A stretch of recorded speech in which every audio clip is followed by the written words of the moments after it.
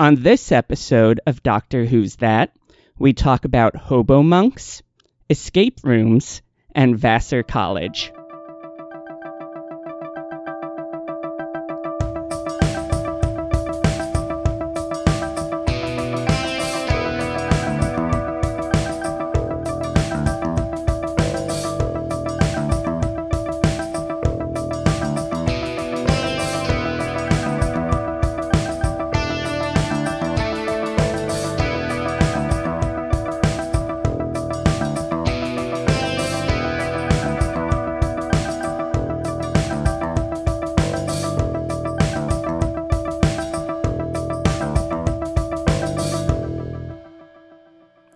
Hello and welcome back to Doctor Who's That. Today we'll be continuing our mystical journey to find all of the episodes of the Keys of Marinus. I am Sean Gleason, your Doctor Who expert. Joining me as always is Andy. I'm Andy Walker. I'm your Doctor Who semi-expert superfan. And also Bay. Joining you as always, Bay. And I'm here knowing next to nothing. And we have our same guests as we had on the first part. So, Jonathan. Hi, I'm also very new to Doctor Who. I'm getting acquainted with the series and look forward to seeing more of it. And Maggie. Hi, I'm new to Classic Who, and I have lady parts, so I bring a new perspective to the podcast. So it's been about a week since our last discussion, and I'm sure that we've all had a nice, restful, relaxing week with absolutely no major life changes whatsoever, right, guys? Oh yeah, boy, totally. Yeah. Oh, wait, we got married? Oh, that was a thing. Yeah, but I mean, that's relatively minor, right? Oh, yeah. It was all right. Oh, my gosh. Whatever, our wedding was amazing. Just so you know. Yeah. I was there, and I guess I agree. I mean, it was pretty cool. That's what I heard. It was the most amazing experience of his life. I need to go to sleep. Yeah, I mean, in fact, we are recording this immediately after. They just said I do 2 minutes ago. We gotta sneak in the first world's worst honeymoon. We're on our honeymoon, actually, but we have a Wi-Fi connection, which is why we're here. But I wish I had a TARDIS so I could go back and go to my own wedding as a guest. Oh, that would have been pretty awesome. Because I bet it was super fun if you weren't the one getting married and running around the whole time having to do stuff. So if anybody can hook us up, that would be pretty rad. I mean, just ask Shawnee. Yeah, Shawnee, can we borrow the TARDIS? Maybe. Okay, well, let's see how we do on these episodes, and then we'll figure it out. I will say we did have a Doctor Who cosplayer at our wedding, so that was something. And we did have a Doctor Who shout-out during one of the toasts. Yeah. Oh, my God. Our Doctor Who cosplayer, by the way, will be joining us for the next serial that we'll be doing. Oh, I'm so excited. You're in for a treat, podcast listeners. So yes, you've heard it here first. I am an extremely harsh taskmaster who is forcing them to record this podcast during their honeymoon. And, you know, I promise you'll get it back once we're done. Okay. You know, it makes for a nice break between the relaxing and the lovemaking, so... Oh, God. No, we're happy to be here. Who doesn't want to talk about Doctor Who? Especially Classic Who.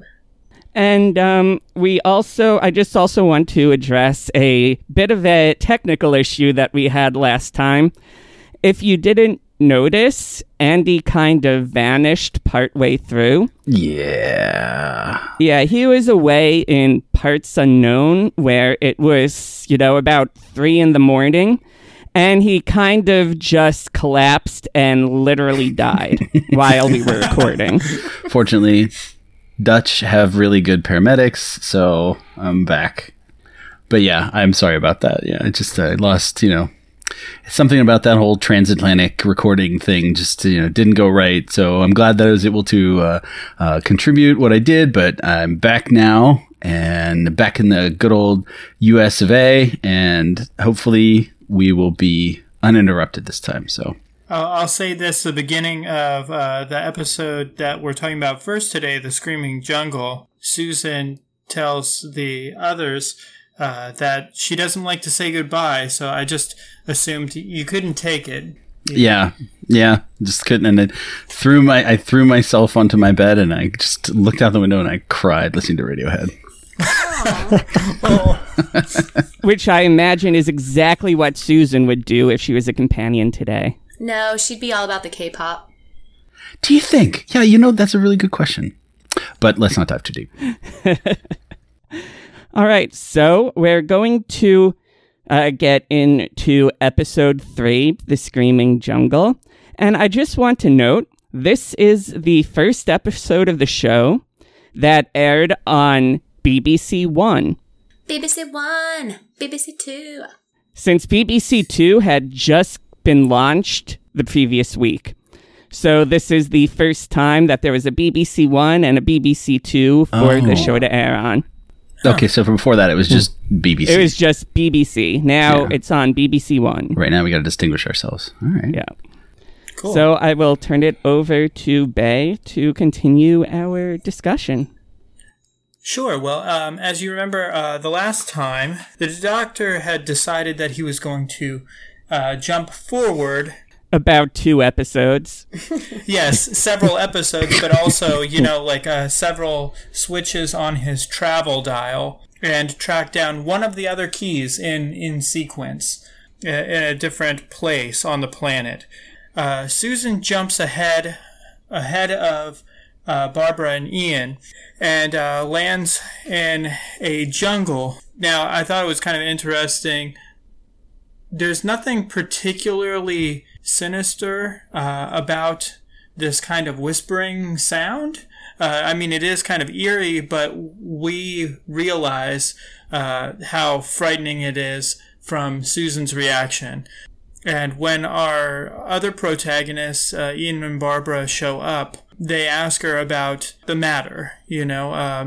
She says that it was horrible, and they try and reassure her.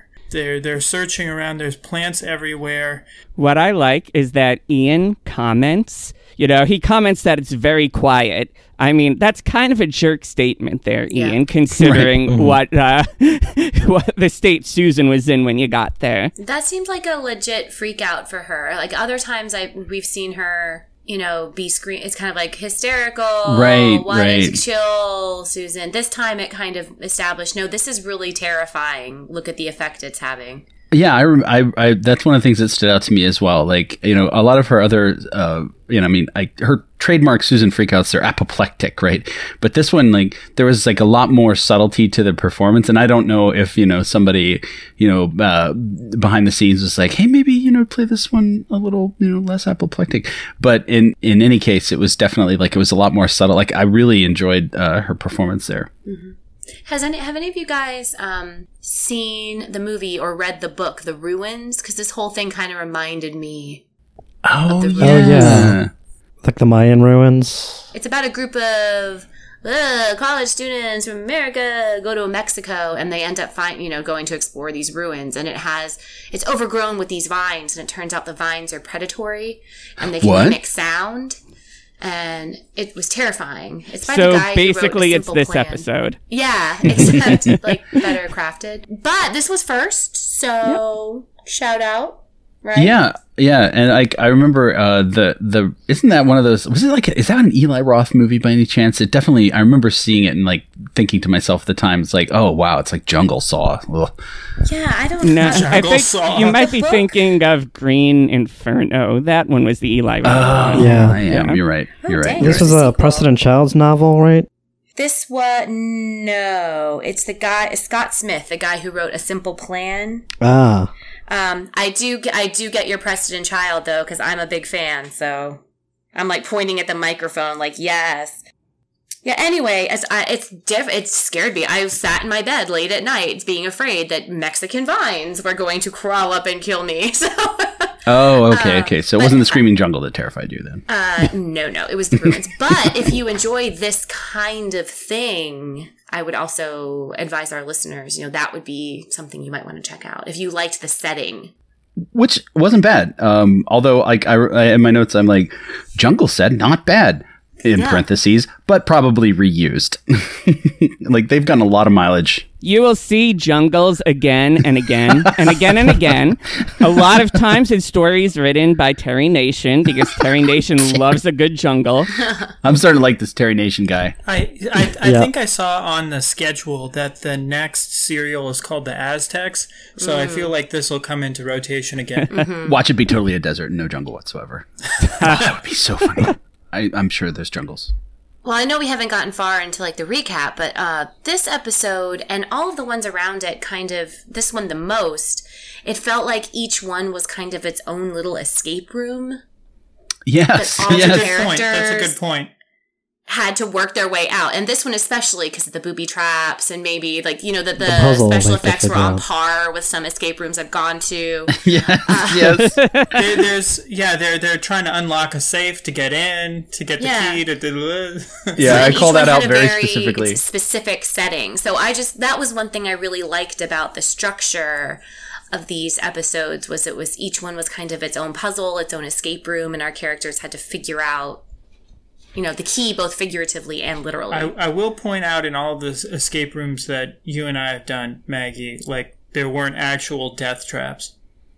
I mean, maybe we're just really good at escape rooms. Although I feel like any death trap, quote unquote, that an escape room would dream up would be maybe as intimidating as the one we see here. Yeah. Like, it's like I'll hold off until we get to it, but it's. Now I'm suddenly remembering the movie Escape Room from earlier this year. Yeah. Nope, we're not talking about that. Nope, that's not going to happen. Nope. Hey, babe, what happens when Barbara shows up? She and Ian are reassuring Susan, and then Ian decides that he's going to go off and be the hero and tells them, just stay put and do nothing. Oh, is this where the feminism happens? Yes. I loved this part. Okay, but that line was great. It was a great line, except then Susan proves that he needs to do it. So Barbara says that, like, she wishes Ian would stop treating them like Dresden China. And I thought that was actually pretty cool because she just saved all of them in the last episode. But then she does the stupidest thing. Yeah, but Susan gets the best line. It's from this one, right? Where she says, sometimes you rebel. Did Susan say that? I thought... No, because Barbara started speaking. She was saying, it gets really tiring having him tell me what to do all the time. And sometimes ... And then I think Susan fills in the blanks. Sometimes you rebel. Although I do have written down that Susan also says that sometimes it's nice. And I just wrote next to it, damn it, Susan. Yeah. Susan. You crazy 60s kid. Sometimes I like to think, I'm sorry to derail, but like, I think about it, like I watch these episodes and I wonder like what a viewer of the time would have thought, and it's like, maybe, back then, the average BBC user was like, my word, she's such an upstart, like, oh, that's Susan. She's such a crazy young child. Or sure, Rocker or Ahmad. I mean, this is the same time period as the Beatles, so it's like it is like a cultural shift in Britain. Yeah, especially with the youth. At any rate, the ladies were talking, and Susan gives Barbara a little bit of information about what the sound was like. She said it was like tapping and whirring mixed up with screeching, and thought that she had heard it somewhere before. I had written this down because I thought that it would be important, but they never explain it. Nope. It's just like, okay, that's going to be important. No. This seems like a Terry Nation thing. Yeah. I had assumed that there was going to be something about, like, time and movement, or I don't know, like, that she's heard something across the ages. But, like, it didn't really make... I waited for the payoff, and there just isn't one. Do we know if there's any cut scenes from any of these episodes? I'm not sure what survived of. Yeah, not that I know of. Well, when we find out later that the gentleman here, but the caretaker for this area, this jungle, Darius. I just called him Hobo Monk. When we find out that Darius, the hobo monk, was doing experiments on accelerated plant growth, maybe it's like a kind of a Time Lord thing, you know? Like, she's heard what it sounds like when plants grow super fast. This is sounding awfully a lot like somebody who knows a little bit more about the series. You should keep a lid on that, newbie. Oh, that's actually I think that's probably more insightful than the people who wrote the episode, actually. Yeah, they probably did. Almost everything Bay says is more insightful than a Terry Nation episode. I think Terry Nation was just like, Susan's weird and mysterious. Yeah. I'll just have her say this random line. Well, maybe you could also spin it where Susan reacts more emotionally to these things because she's like part Beta Z, so she's like very empathic. And she can like pick up these vibes from the situations they're in.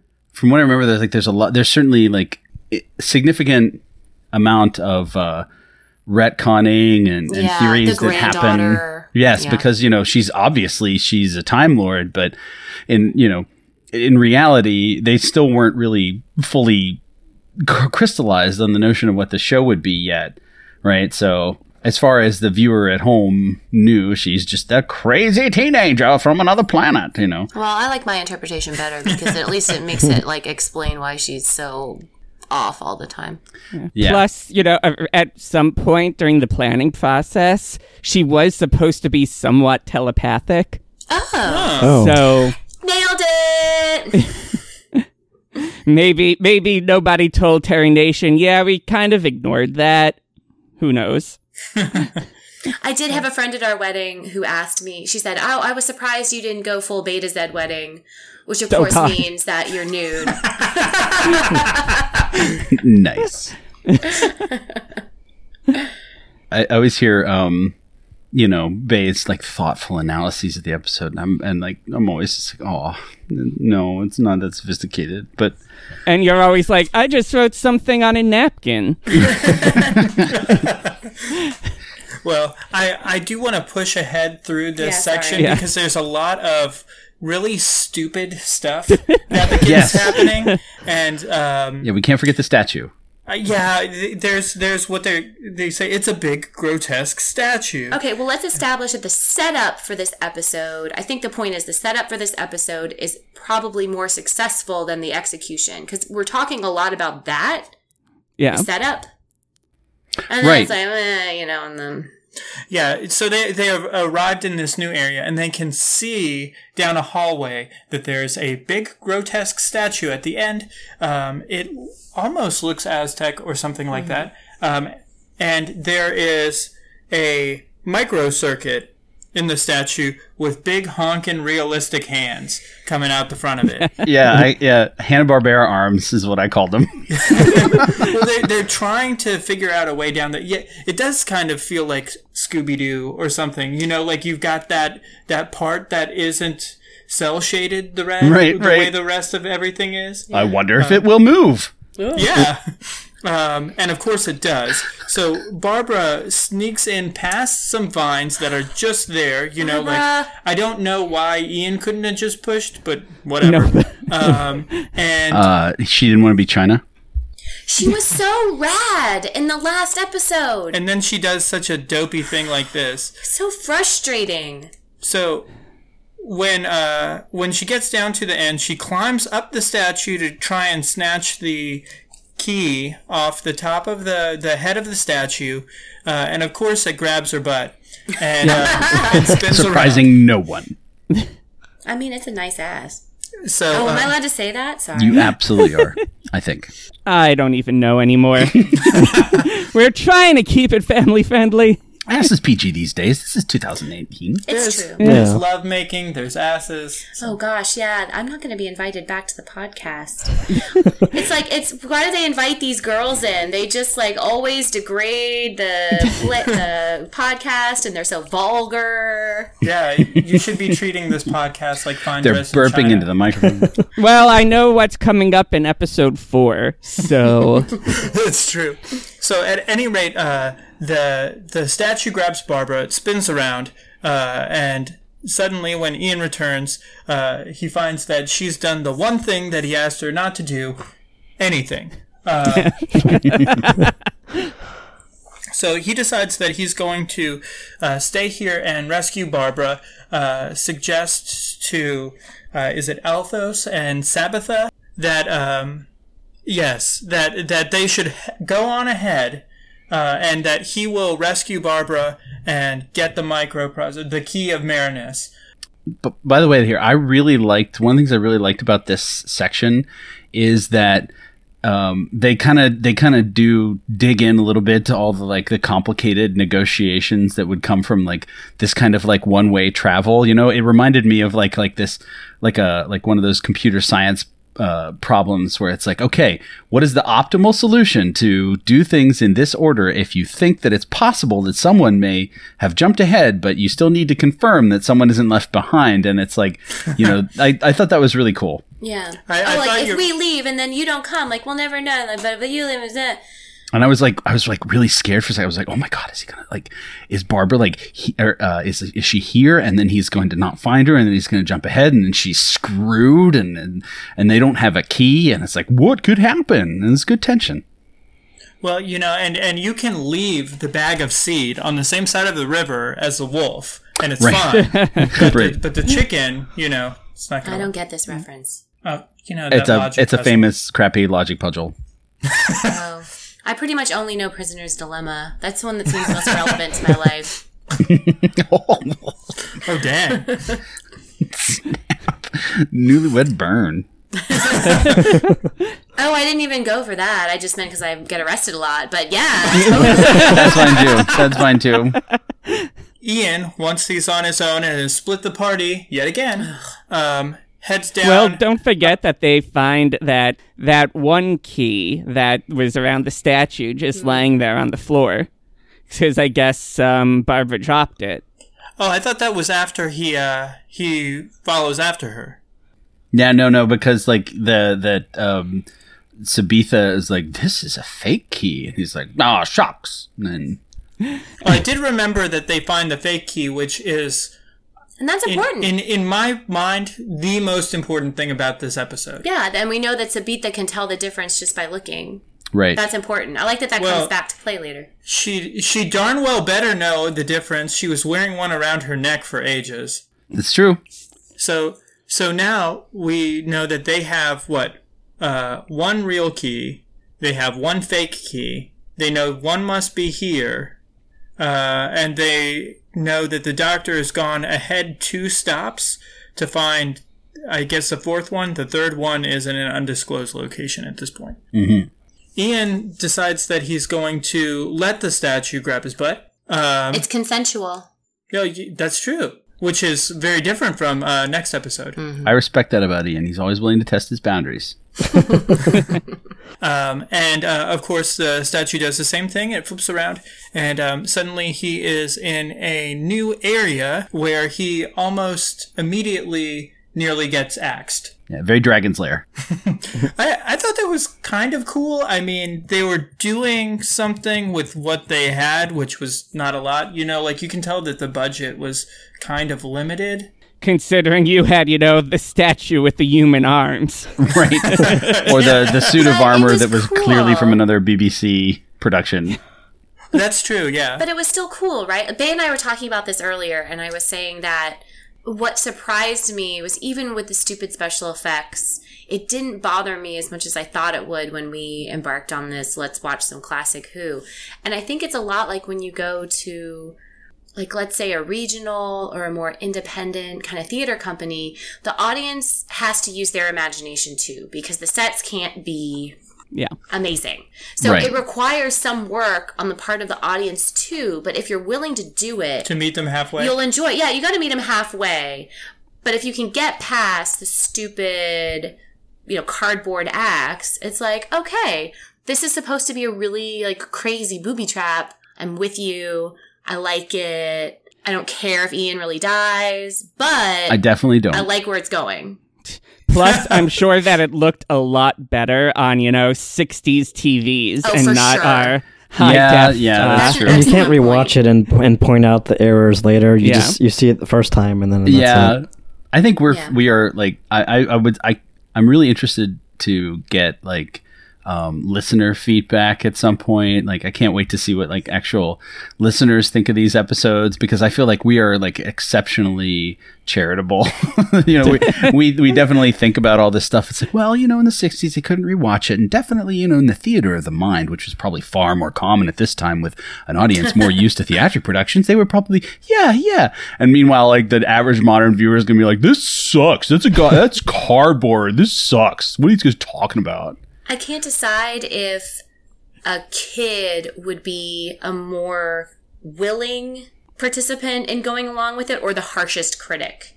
Because they now have these like amazing cartoons and shows and stuff. They'd be like, this sucks. Or because they're kids, they would just be able to use the imagination. Be like, yeah, did you see that axe fell? It was so rad. Yeah. I'm interested to find out. I think a modern kid would probably poo-poo the special effects. Right, like where's the iPad integration?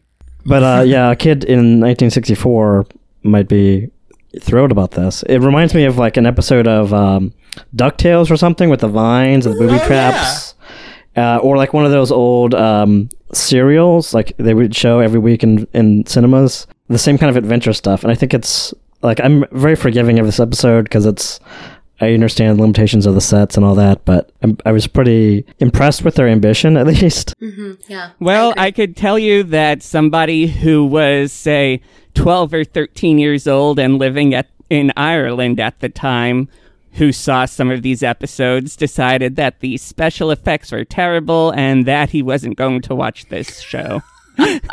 And that sums up my dad's experiences with Doctor Who. I'm not going to listen to those Beatles either.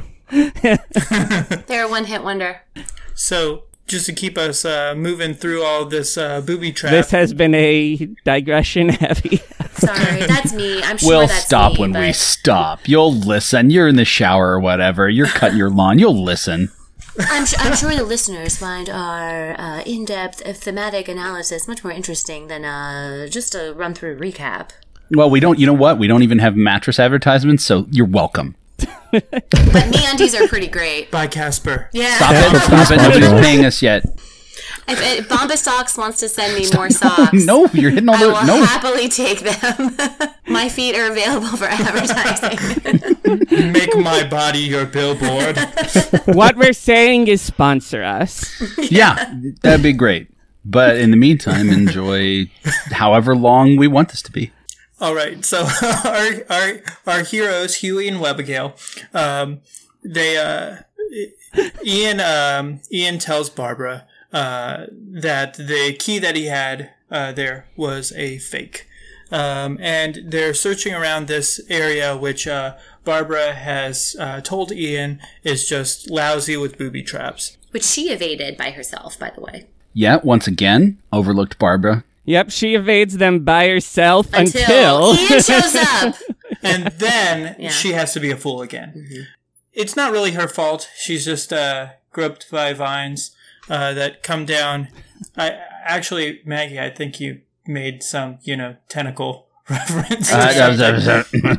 Family program. That's all. I'm not going to say anything else. There's nothing wrong with tentacles. Every cephalopod has... No, well, maybe not all. Okay, so Barbara immediately falls into another trap. And I think, if I recall, they are saved by Darius? Yep. Yes. Darius the Hobo Monk, who, by the way, is played by a fellow named Edmund Warwick, who would later serve as a rather unconvincing double for William Hartnell in a handful of episodes where he needed one. Can I just say something about the trap here for a second? I wanted to call out the one that Barbara is saved from by the Hobo Monk. So first of all, I like this. At this point in my notes, I'm like, I really like the split up stuff. I think that's kind of cool. It gives them an opportunity to explore a bunch of dynamics. But I wanted to call out that the trap is way too Indiana Jones-like. Oh. Yes, I thought of that immediately. Yeah, but Temple you guys, of Doom. Indiana Jones doesn't come out for another 25 years. What I'm saying is plot twist. I'm accusing Indiana Jones of stealing. Yes, absolutely. But I also wanted to say that if you look, you can see his legs. Like way before he actually shows up in the nick of time. Like I could just he's just standing there on his mark and somebody's like, nope, wait, no, go. Okay, no, wait, no. Okay, now go. Right? And so like you can see him like shuffle around awkwardly on his feet for a second. Like, should I let her die? Anyway, The I just spikes really like are that. also kind of rubbery looking, right? Right. Right. Even on one of those 60s TVs, I can't excuse They these wobbled, spikes yeah. that No, are no. wobbling. No, these spikes there's no excuse for these spikes. No. But I did think it was kind of cool splitting them up. Ian is actually pretty handy. He's able to pry the bars off of the cage that he's put in. It kind of reminded me of this like game where you're saving other characters from death traps. So the sexy brutale. Margaret's giving me a really Oh, weird look. yeah. That's a cool video game. Yeah. So this has been a pretty reference heavy episode so far. That's fine. That's fine. Once we have a I'm wiki, pretty we'll sure just the people listening to put this will links in be it. giant nerds like us. especially like the early ones, right? Yeah. the ones that haven't seen the like web reviews that are like just started at episode 10. They are saved by this old man, Darius, and kind of have a chance to talk over their journey with him a little bit. He knows Arbitan, and is going to help them before he also gets pretty well owned by the jungle. No music, by the way. That's one thing that I Yeah, also I called was out here. really missed Once it, again, too. the lack of music. Like there's all this tension. It's like he's getting killed by vines, and it's just kind of like, Yeah, great time for Music Welcome to the Jungle to costs play. money. hey, people at home, play something tense here. You know? Well, I actually found this whole bit a little unconvincing. I was surprised when he Really? straight up died. I guess it crushed his larynx or something. I don't know. It I wasn't don't know. They clear should have how he established died. it was poisonous or something, or venomous spikes on it or whatever. That Yeah, would yeah. make more Let's sense. retcon that. Let's retcon that. Yeah. It did wrap around Susan's leg and she was fine. But I just assumed it had crushed something essential. He was old, whatever. It probably Yeah, Yeah, just I mean, excited it him wrapped too much. around Die. his neck, so he did have time to croak out, something cryptic. The jungle is coming again. When the whispering starts, it's death. And then a series of letters and numbers. Yeah, and the super nerd me was like, "Oh, it's hex code. I wonder what that encodes." Oh, it's Yeah, that was cool. Then he's figure out what it meant. Oh my gosh.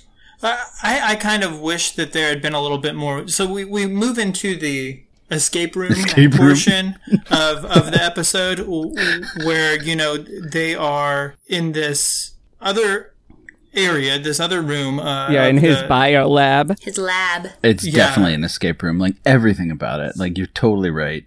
They're trying to open a safe. They're reading through books, trying to find, What the numbers correspond to. what something. What was it? DE302 means. Right. And did we give a ding for poor old Darius? Oh, We that's hardly right. knew ye. Yeah, the kill counter has gone up by 1. Poor old hobo monk. Kid show. Kill everyone. Death is always okay in kid shows. Yeah, and by the way, I would like to call out that this portion so far has, with perhaps the exception of any musings they may have had on the origins of the statue, completely done away with the educational aspects of the show. Maybe some loose connection to biology in this scene where we learn that But This is did they? pseudoscience, I guess. Because chemistry saves the day. yes, yeah. But then they totally don't reference it at all. That's true. This would be a great place for Ian to jump in and be like, oh, DE302 is a chemical formula and it means this and Well, this is he the did. reason. But He it didn't doesn't have figure any it out. bearing He on found anything. it. He This just is one of found those instances where I feel like Terry Nation kind of accidentally stumbled on being like a really subtle writer, because there was a lot that could have been explored here. I remember they're talking about like how he's always trying to increase the destructiveness of nature. What? Why? And then it's like, wow, that's a whole you could have a whole plot. Okay, never mind. And then the whispering starts again. And I will say though that this scene, once it got going, was genuinely tense. Like I Yeah. was on the edge of my seat watching this. No joke. Yeah, no, we really enjoyed it too. It has like a kind of a thriller vibe. Yeah. You know? Yeah, they really do a good job. Yeah, I mean, those vines just starting coming in, and yeah, it did get a little freaky. Yeah, especially because, like, you know, you see the vines everywhere already, so you know they're completely surrounded. Like, they're completely screwed. And the only way that they could get out is to, like, I mean, if they don't find the key, they're just simply dead, right? Because Yeah, they're either they're going to done. die wherever they go next, or, like, the vines are going to get them. Like, they have to get it. They know where it is. The clock is on. Good job, Terry Nation. This one and the Velvet Web were definitely the most successful of the, in my opinion. Yeah. Yeah. And my agree. humble yet obviously correct opinion. But they were also very, like, there's a lot of adventure. And at the end, there's a lot of, like, you know, Doctor Who, you gotta run around. Yeah, right. This feels like a lot of adventure and horror mixed in. But, you know, my favorite part about this escape room is how, you know, Barbara's actually trying to figure stuff out, and Ian's just there reading this guy's science notes. Yeah, put that down! And, you know, he's kind of just dismissing, you know, Barbara's attempts to figure stuff out as rambling, when he's just like, oh, how here's he this do. stuff about tempo of destruction, nature, blah, blah, blah. And Barbara's just like, what can this DE-302 possibly mean? You know, that thing that our complete mission hinges on. But science! Pseudoscience. But guess what happens, guys? They make it out. They find the right jar. They And find then the they key. Barbara Scoot. finds the jar. And they are able to find the key. So we're now up to 2 keys and a fake key, which we'll play in later. No, it won't. No, it won't. Maybe it doesn't. I don't know. Let's check out his fake key. Time to turn the dial. So don't turn that dial. But we're on to the next episode, The Snows of Terror. We actually get a little preview of what this episode is going to be at the end of the previous one, so you get that little bit of cliffhanger. But Barbara and Ian end up on a mountainside and decide they're going to take a nap in the middle of a blizzard. It's too cold to move. I mean, to be fair, it's not all that uncommon. Like, as an outdoorsman, as a, like, you know, former scout and all that, like, that's one of the things that they tell you about when, you know, dealing with hypothermia, is that one of those kind of like final stages is that you feel very sleepy and that you want to just lie like you, it's no longer cold, you don't feel any pain, you just kind of want to lie down and go to sleep. And that's like definitely the time to not let somebody go to sleep. Yeah, but she was in it for like 10 seconds. Like, come on, girl. Well, yeah, okay, but maybe it was like really cold. Anyway, like, this is one of those, She was like, really tired from solving the escape room. No, Okay, but Andy's... if it was that cold, then I don't know what Altos is doing running around, because that man hasn't been wearing pants for like this entire series, and he seems fine. yeah. That bothered me so much. Well- Put on some pants. We've definitely hit don't- one of those Andy suspension of disbelief times. we don't know as a viewer where he is yet, but they do show up and are saved by a mountain man, Snow Monk. Snow Monk. Is everyone just a no monk? monk. He's definitely not a monk. There are a is he? lot of monks in this. Yeah, though. but this guy ain't no monk. I'm sorry, I'm stupid. My brain doesn't work, like, my attention doesn't work so good. He's Snow Monk. That's how I call him. I mean, everybody's a monk now.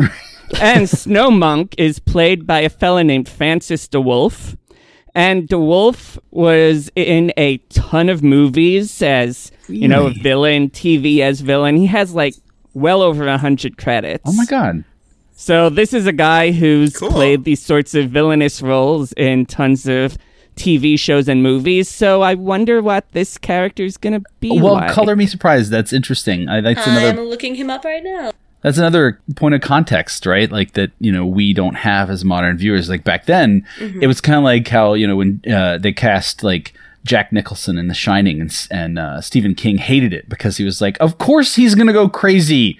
You know, he was in One Flew Over the Cuckoo's Nest. And, like, you know, to me, I see Snow Monk and I'm like, oh, that's just some... You know what? I hear what you're saying, but I've seen enough British shows to know all of these older British dudes. Even though I didn't recognize them, I was thinking, well, this guy's got to be someone, because they're kind of like a cut above. just all the guys that we've seen, Arbitan, the Jungle Monk, the Snow, they kind of are just kind of like a step above your usual guest star. Also, they're old British guys, so to me, they're like, oh god, they have so much gravitas. They're British. Yeah. That's still true. Plus, you have to consider there were only like 5 actors in all of Britain. Right. But I thought we had also established by this point that like this episode was basically just like filled with Terry Nation's friends or So it's somebody. like J.J. Abrams. The or directors. where he, like, has Yeah, his people the friends. director knew or idolized or things like that. Yeah. Oh, I don't know. We were. He does, he Super totally does that. cold. It's super cold.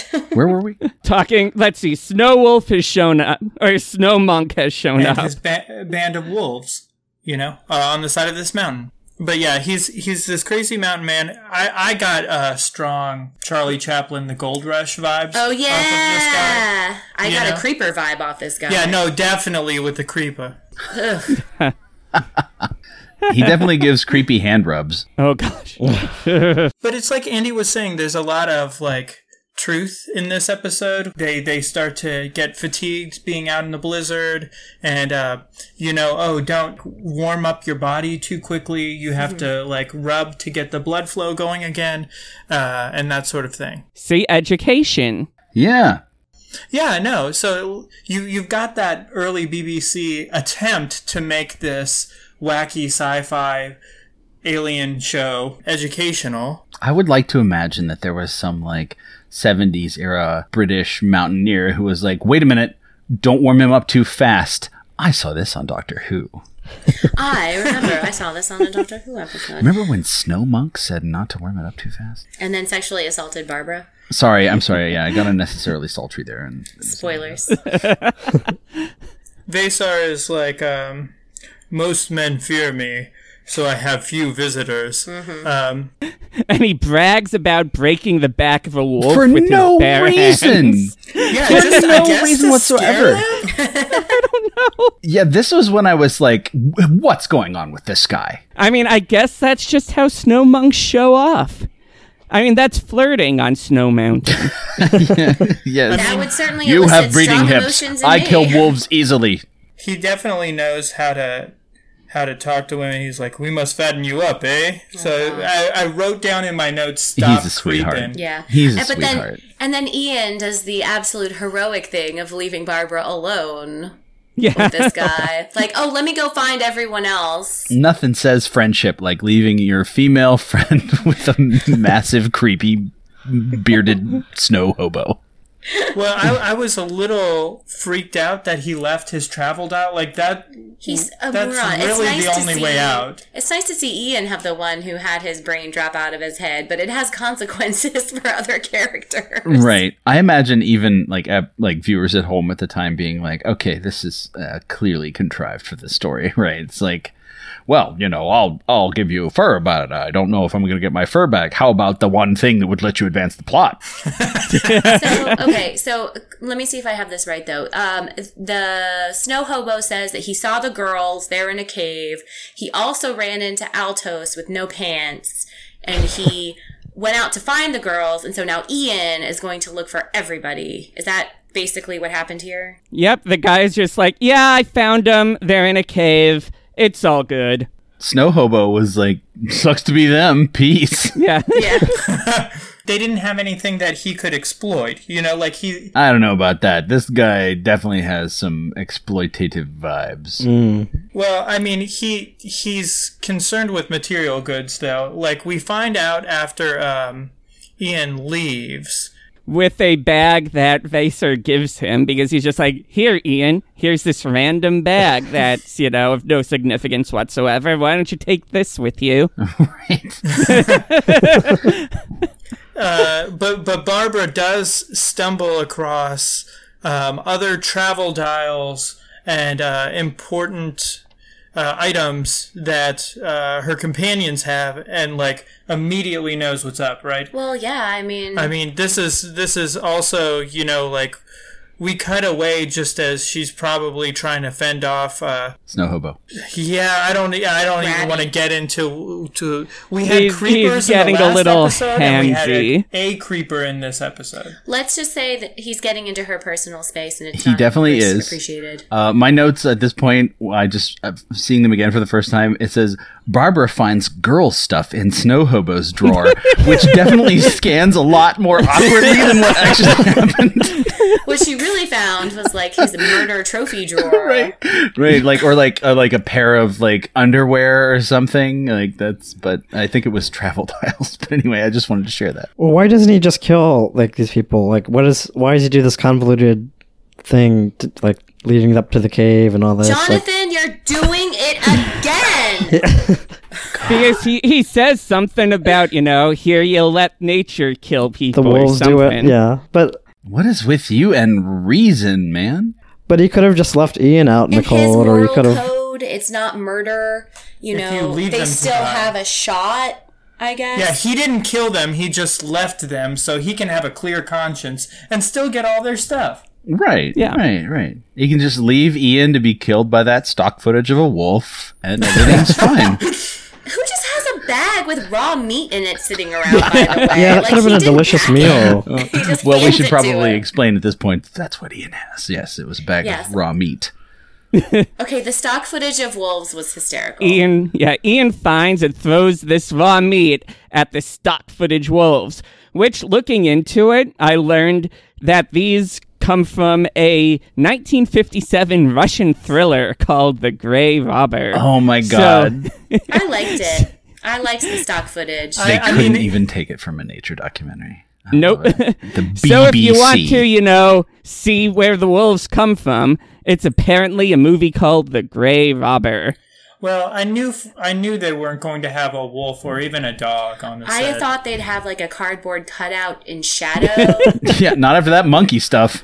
I thought this was like a step up from that, so I was like, oh, cool, like, okay, they got some actual wolf footage. It's not just like shadowy silhouettes in the background. Honestly, the part that bugged me a little bit is that Althos is like out Naked? there yeah, exactly. He's sitting in the snowbank, half naked.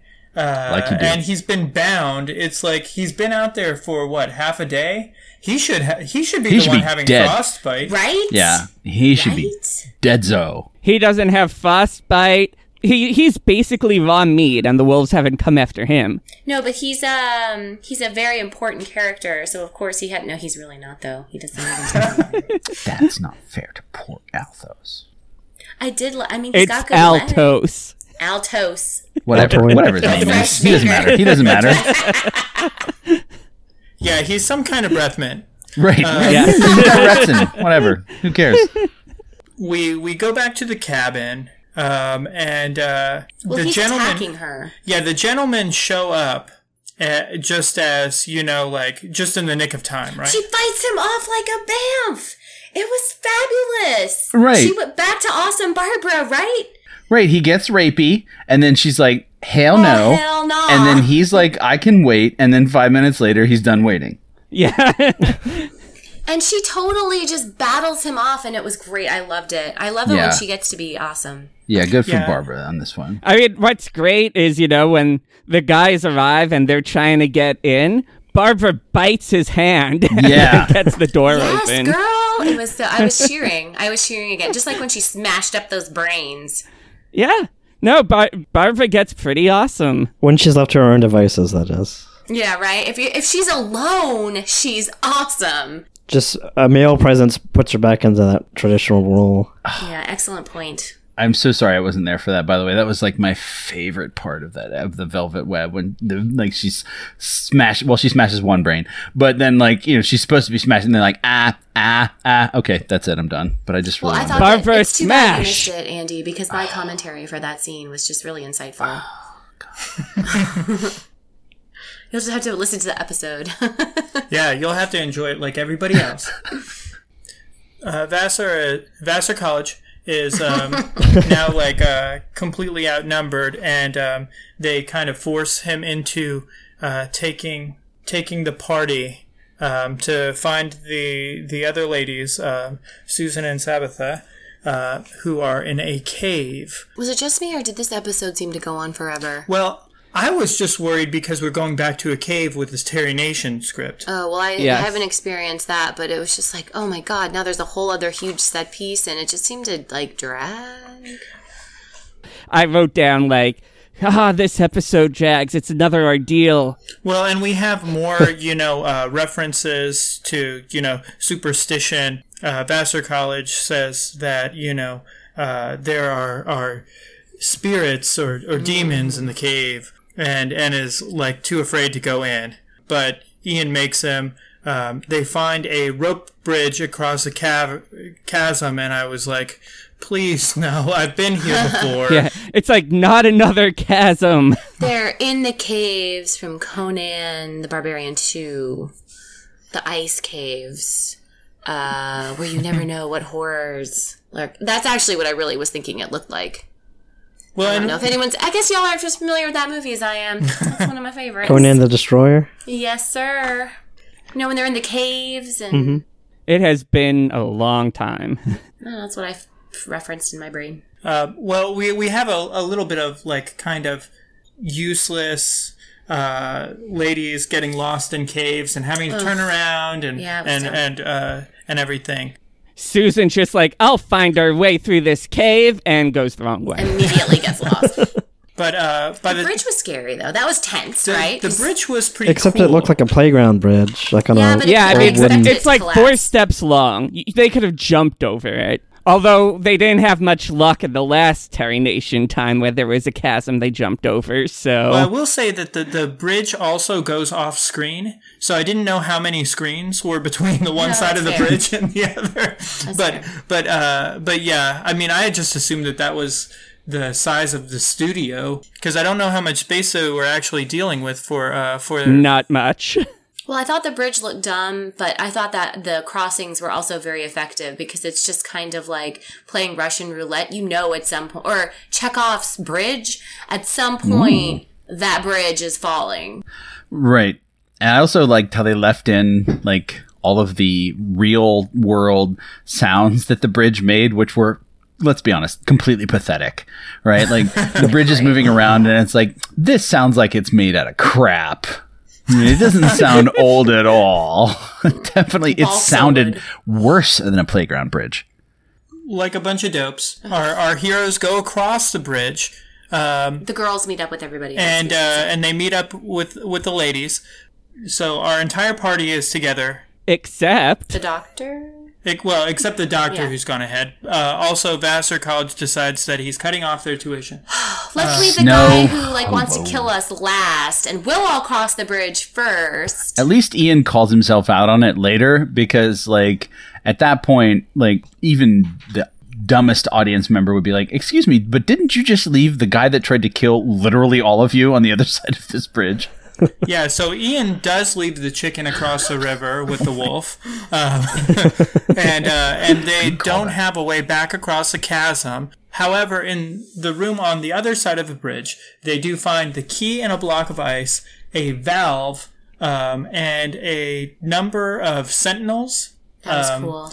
Kind of statues around that block of ice, and I was like, I thought it was cool. I think Again, all of us were like, you know they're coming to life. You know they're coming to life, but it was cool. it was kind of cool, and they kind of look like the Black Knight from Monty Python and the Holy Grail. That they did. Yeah. 201 they did. I found it very interesting that they were provided not only with the puzzle of a key in an ice block, but the immediate solution of a valve that would dissolve it. Yeah. Yes. This is where the escape room people just got lazy, right? I mean, the last escape room was designed by, somebody who had a lot of experience designing those sorts of things. This escape room was designed by, Okay, but it was still visually neat. It looked cool. Much like an actual escape room, you've got one team of people working on one puzzle and another team of people working on another. The men decide that they're going to put, I think it was like a large column, or was Oh, Where did yeah, they there's get like this that? big chunk of ice that could collapse and crush them, right? Oh, right. Is that what we're talking about? I was actually talking about the way across the chasm, because the men take care of that. The women are, working on melting the ice. And we also note that in the doorway, there's like a death trap. Yeah. Luckily, they're able to set up their way back, snatch that key up right before they're attacked by these knights. Action, Ian. Yeah, and they're able to set up the door trap. So they're able to get across the chasm. I think they take out one of the guys. He falls, right? Yeah, one of the knights just runs off the cliff after they collapse. Well, let's not forget, though, to mention brave Susan crawling across. Good job Yes. there. Yes. Very well done. Susan did something. She also is the lightest member of the party. But still, I mean, Bay was making fun of this, like, Well, it did feel like... Yeah, but I was like, you know what? I gave her props for being... I don't know if I'd be brave enough to do that, to go first. To I crawl would across not. An endless chasm. Like in... like in, The Descent, right? Oh, God. Like, that's super scary. I mean, I actually thought that there was quite a lot of action here at the end. It does kind of turn into a silly chase scene. I guess. Back all the way back to the cabin, and like these statues. And I guess we say ding for one of those statue knights. No, was he really alive, though? I don't know, but he ran off a cliff. So. I mean, he seems sentient. Yeah. A sentient sentinel. He did scream, if I recall correctly. Wilhelm? There was a goofy sound, not quite as goofy as the... The Vord. Yeah, the acid. thank you for giving me the proper term. I was just about to say crappy merman when he turned into cardboard and fell into the water. So. I don't know. Maybe the effectiveness of these last two episodes in terms of the horror elements is because I have other references it reminded me of, but I still found them pretty effective. It was good. It was good. I mean, none of us are ever going to be able to appreciate it like they were at the time, like they, like the viewers at home did at the time. But I mean, with a little effort and a little ignorance of terrible Foley, I think we can all get there. Shawnee, when did Doctor Who become known as a show that would bring the scary, the like behind the couch aspect? When did that really become part of the show's Well, the whole narrative? behind the couch thing started with the Daleks, and that was the second story. Okay, so we are at a point now where they are like, we are going to be sometimes a scary show. Yep. Okay, cool. Then I feel better about it. It was flexible. You don't really get into, major horror episodes until you get to the second Doctor, and especially the fourth is really the major horror era. But you do get a bit of that throughout Hartnell. Cool. I'm excited to see those. Maybe I'll be asked back. Never. Oh, No. okay. Well, then I'm just going to go crazy if I'm never coming back. Okay, so they have the key. They're out the cave. They run all the way back to Vassar's cottage. They're all naked, but it's totally fine now. And they burst in. And Vassar bursts out screaming, "No!" Well, he's pretty quickly dispatched by one of them. Because the knights followed them back. And this is when Ian says some cold and we'll beat that out. But, oh my God, my favorite line You guys really just need to make so this show far. like adults only. My favorite line so far, right? Like, they burst back in. They're like, no, get out of here. And he tries to run. And then he sees him coming. And Ian's like, well, I'm afraid you're going to have to entertain them alone. Peace. Oh my God. It was so amazing. No, but see, they're not killing him. They're I was just like, letting oh! nature take its course. Terry Nation. Meow, meow, meow. This is pretty metal. Karma. Oh, it was so good. Oh, You leave actually- people to die in the wilderness. Ancient key card guarding sentinels will show up and give you back tenfold. It actually addressed something that had bothered me when they were across the chasm, is why don't they just peace out with their Yeah, you've travel got the dials? key. Yeah. But they didn't Oh, have they the didn't dials. have them. they They're didn't back have at the dials. That's right. They had to go get Because the keys and the dials are back with, Shay Snow Hobo. Snow Hobo. All props. Isn't that- was good writing, Yeah, right? right? They couldn't leave the caves. They didn't have the travel dials. They had to. That's how Barbara found out that this guy was totally creepy. She saw the dials. Like, all of this is actually plotted well.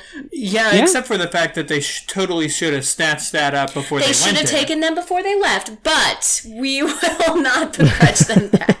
And then we would have missed out on Ian's once again. Cold as ice. Cold. Oh, so good. Can you say I it played one more that. time? I like rewound it. Like, I don't do that. Like, normally I'm like a lazy bastard and I like watch them at like 1.5 speed the day before. And then like this time I was like, what did he say? And then I totally rewound that. Like, Say it again, Andy. Say it again. oh, so good. Ice cold. No, the actual line. Oh, he's like, I'm afraid you'll have to entertain them alone. Snap. Oh, so awesome. All right. So I guess we have to say a ding for Poor snow hobo. poor winter hobo. Poor winter hobo. What are we And up with- to, His Johnny? come What's the count? uppance. He gets what's coming to him. Yeah, what is our counter? What's our death counter? Isn't it like I think it's 3? 9. Okay. Oh, well, 10? 3 for this episode, though, yeah. Yeah. Must be Oh Doctor yeah, no, Who. we racked them up in the early episodes. It's true. I guess we're not counting all the poor folk in the Roman city that were killed in the riots and the burning. Oh well. Nah, that happened off screen, but I did count the 4 brains. Oh, good. Yeah, good. Those folks off screen, they didn't have names. They didn't have. I mean, I can't remember these people's names, but okay. Can we also say real quick how cool it was that, like, wasn't Snow Hobo got stabbed through the door? Yeah, was nothing so can come through this awesome. door except a sword. That was so awesome. Okay, It was pretty good. So at the end of this episode, I thought it was kind of jarring because we go from a very wild, inhospitable scene to something very like A game of Clue. sophisticated. Yeah, exactly. It's very polished. Professor Plum on the We floor show of the up conservatory. in what looks like a museum. Okay, right? but that's one of my There are favorite cases. movies, and this was not that interesting. Yeah, it looked like a museum or like a jewelry store or something like that. Yeah, I'd wondered if they were going to get into a jewel heist thing, and then it totally decided to go there. Ian shows up alone because, of course, everybody decides they're going to go off at different times or show up in different places. They don't really establish how the space. Yeah, I'm works. wondering, because didn't they pretty much leave at the same time? Yeah. Where was Yeah, everybody else? I thought so too. Like, I think that like this whole convenience separating them spatially just so Ian can get framed by a smooth criminal. Ian, are you okay? Dun, dun, dun, dun, dun, dun. Ian, are you okay? No, he got hit on the back of the head. Yeah, he gets Lying on the sapped or floor. something. At the museum. Ding! I mean, no, wait. He doesn't. He does. He's find not a the body. ding. Yeah, Okay, so we see True. someone dead. We see gloved, mysterious hands reach into a case Yes. and pull out the key. It's a big old Jalo moment, right? This is interesting. We Yes. know immediately where the next key is going to be because we see, and then someone clocks Ian on the back of the head. I know this was your favorite moment of the episode arc. When wasn't Ian it, gets Sean? hit on the head. No, I mean, Yeah, my notes down here say gloved hands of killer, like a Jalo! I don't get that reference. What is Oh, that? so in like Italian horror movies, the killer always like you don't see his face, and it's just like black gloved hands. That's not just Italian horror, though, right? Ian been struck by a smooth criminal. Okay, sorry to I'm sure it doesn't. It kind of kills the pleasure you get from a cool reference when someone's like, "I don't understand that reference. Can you explain it, please?" Well, I mean, you know, the audience might not know either. So I am the audience. Am I the companion? Yep. Okay, I'll try to do a lot more screaming Oh, good. and running off. I guess we need to adjust these levels. right. Yeah, there hasn't been nearly enough Susaning from you. It's true. So the next episode is entitled "Sentence of Death," Which is so awesome. Dun dun dun. I thought that there were, like quite a number of something or other of death or of destruction or of skulls or something yeah, in all was of it these. It's Ocean the of Death? 60s, whatever. Ocean of Death or something like that. What was the first Terry one? Nation loves his of death titles. He does. I mean, it establishes high stakes, I suppose. Yes. Well, I just kind of was thinking, like, couldn't you have said death sentence? Well, it's too short. It's a Doctor Who title. It has to be more formal sounding. Well, You can't just say death sentence. It's not like a aughts action movie starring There The Rock. there are a lot of Doctor Who stories called something of death. Yeah, right? Or Temple of Evil. Or something of doom or something Temple of of Doom, yeah. evil. Yeah, but that's what I'm just get saying. used Like to that's their MO here. That's what they do. Even now, I like that about the new series too. Spoilers. They kind of keep that formal terror title thing going. I thought that's always fun. At any rate, of the sentence of death, we start out where we left off with this gloved hand. You know, he's put some kind of bludgeoning implement in mace. Ian's hand, yeah, or a mace.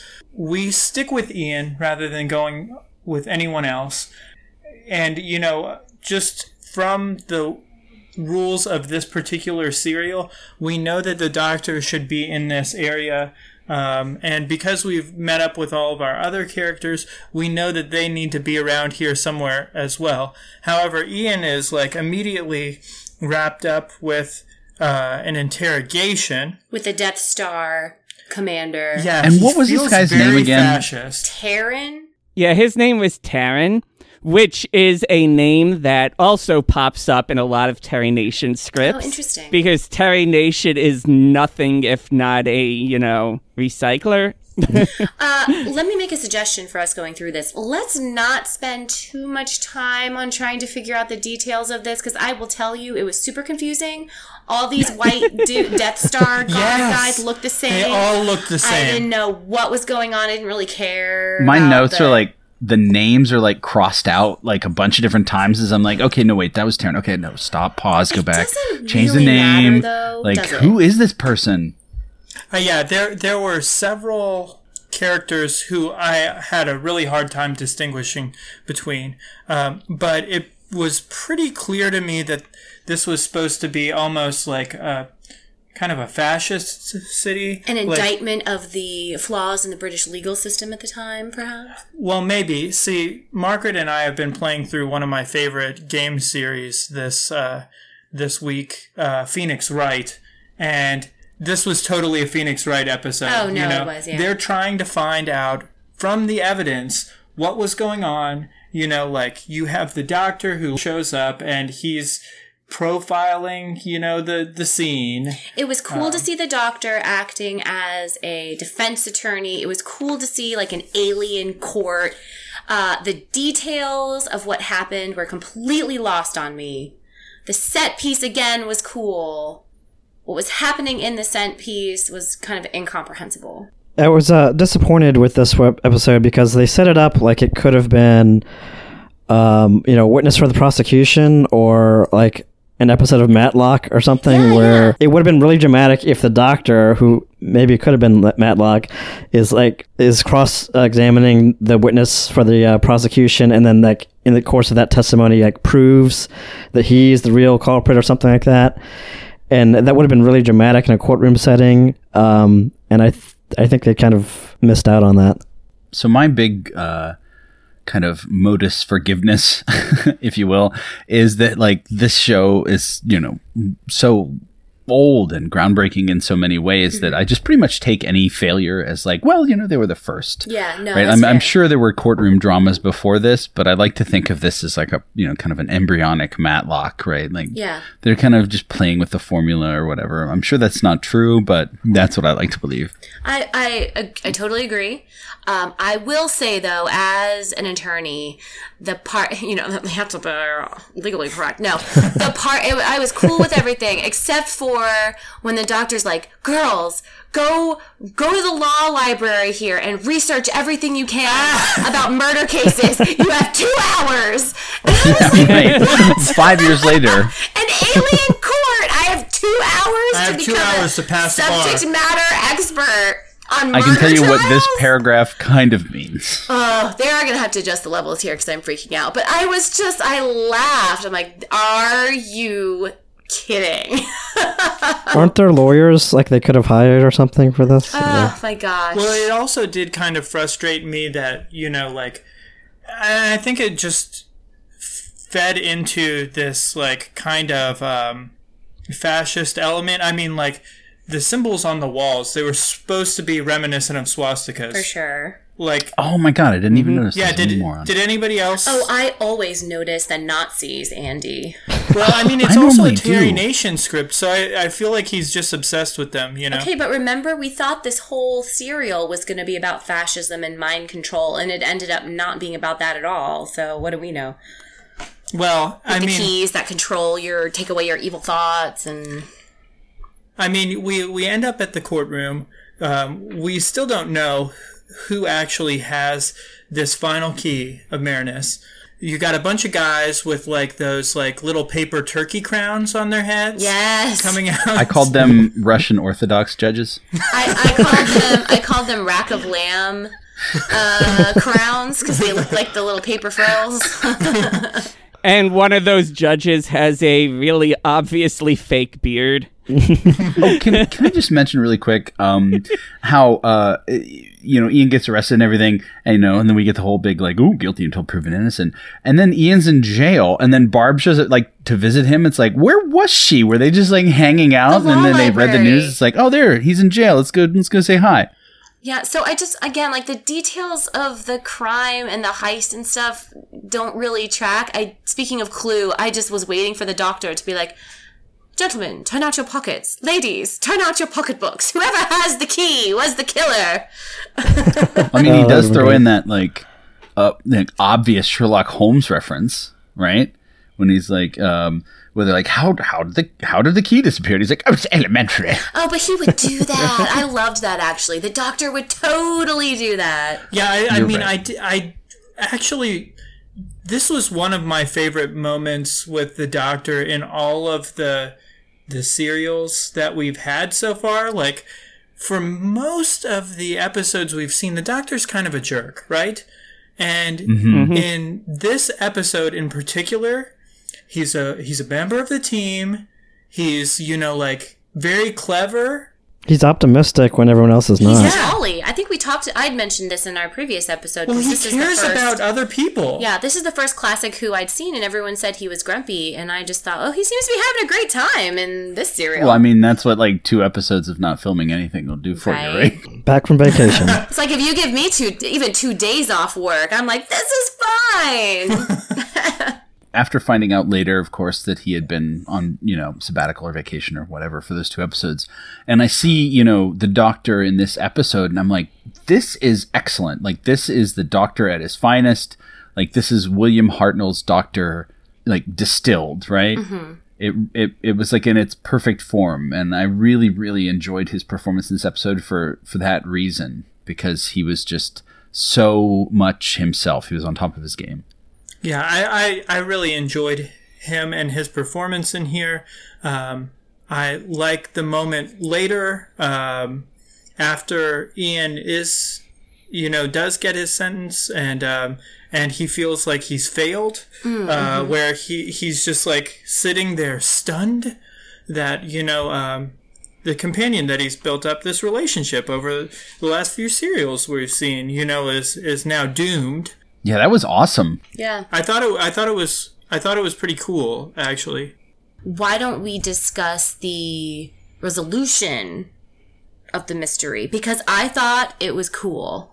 Yes. And that the person behind everything was actually like a secondary female character who ended up being like a total femme fatale. It's true. Well, It's true. and you also have like a cool kidnapping plot. Yeah, and she all sorts of kidnaps stuff. Susan. Shocker. But she's like, I'm going to murder you now. Well- and we'd implied strongly that the reason why she killed that guard, who I guess was her husband, was because he beat her. There's like a whole domestic abuse thing that happened.